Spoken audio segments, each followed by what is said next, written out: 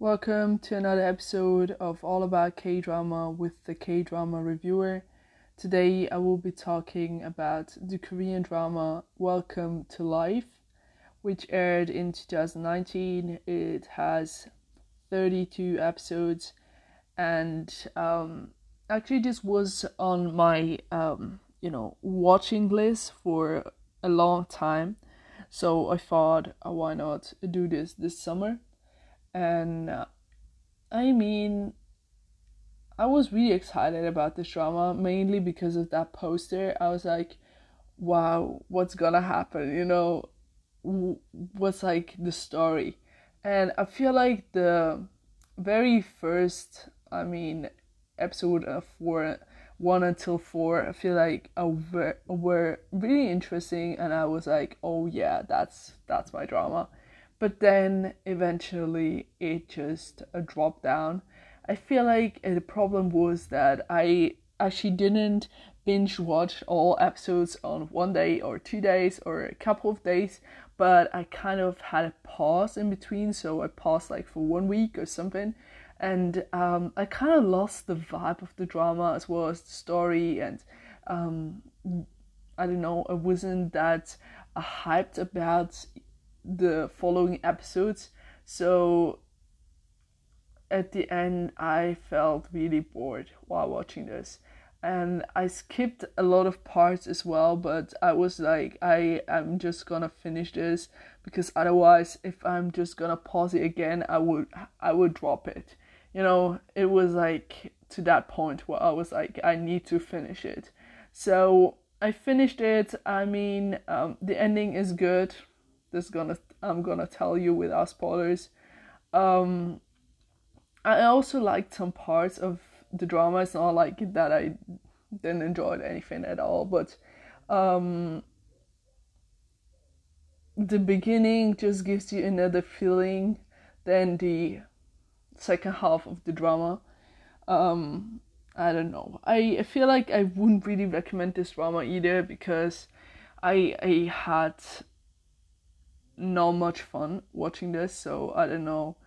I don't feel like that I would actually recommend this to anybody. That, I don't know, really. That's like a hard choice with the recommendations, but for this drama I would say don't expect too much, the cover poster, it looks great, but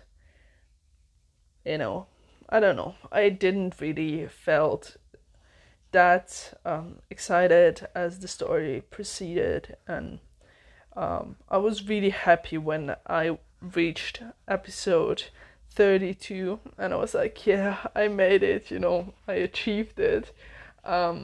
But that was it, I feel like I'm gonna forget the story fast as well, so it wasn't really memorable either. I don't know. It's like, it's like a criminal story, so crime detective like story, a little bit law in there, so my relationship with law dramas, so maybe this could have been the issue. I don't know really. So there is this man, he's called Lee Tae-sang, and he is a lawyer. He is like doing his job, whether it's a good or bad way that he's doing it, he's just working hard.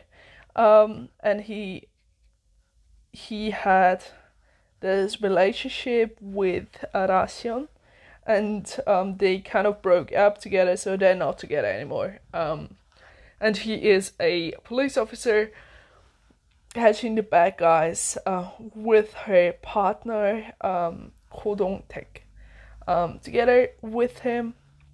So they are working on the good side, and then we have a couple of people who are very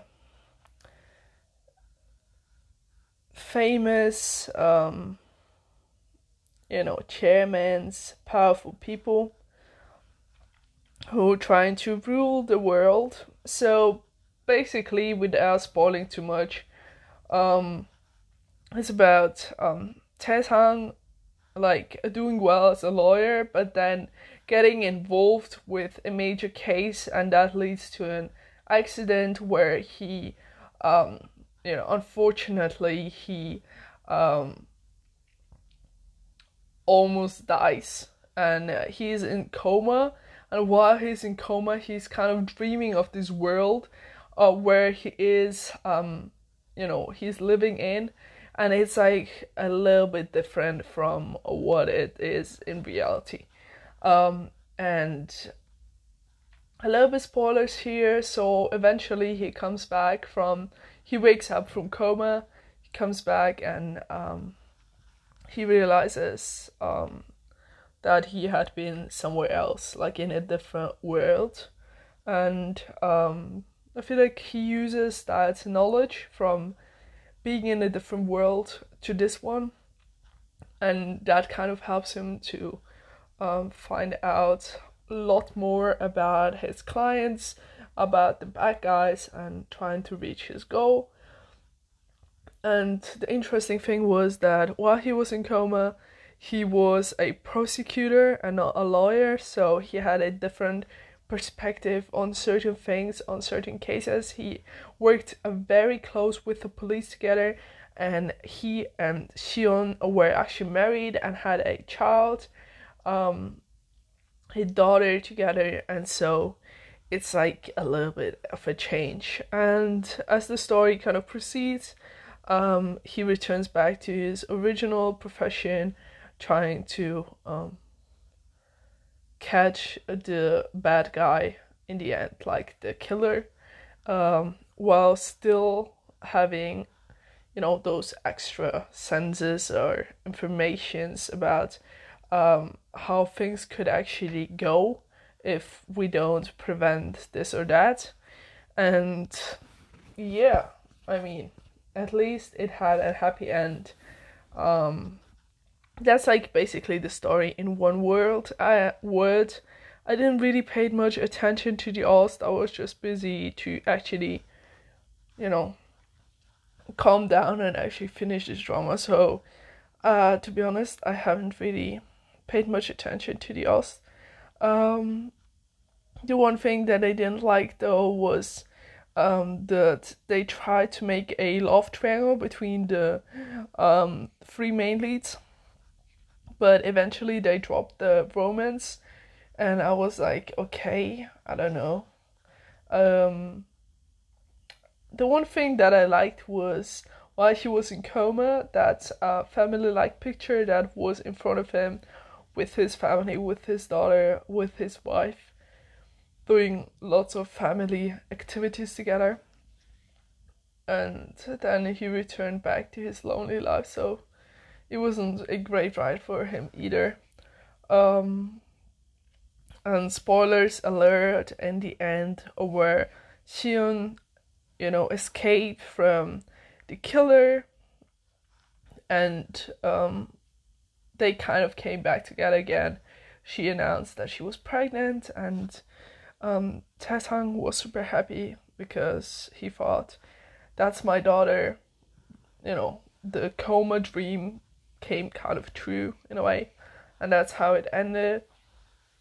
Yeah, I feel like the ending and the beginning are the best thing about this drama. The middle, well, it depends on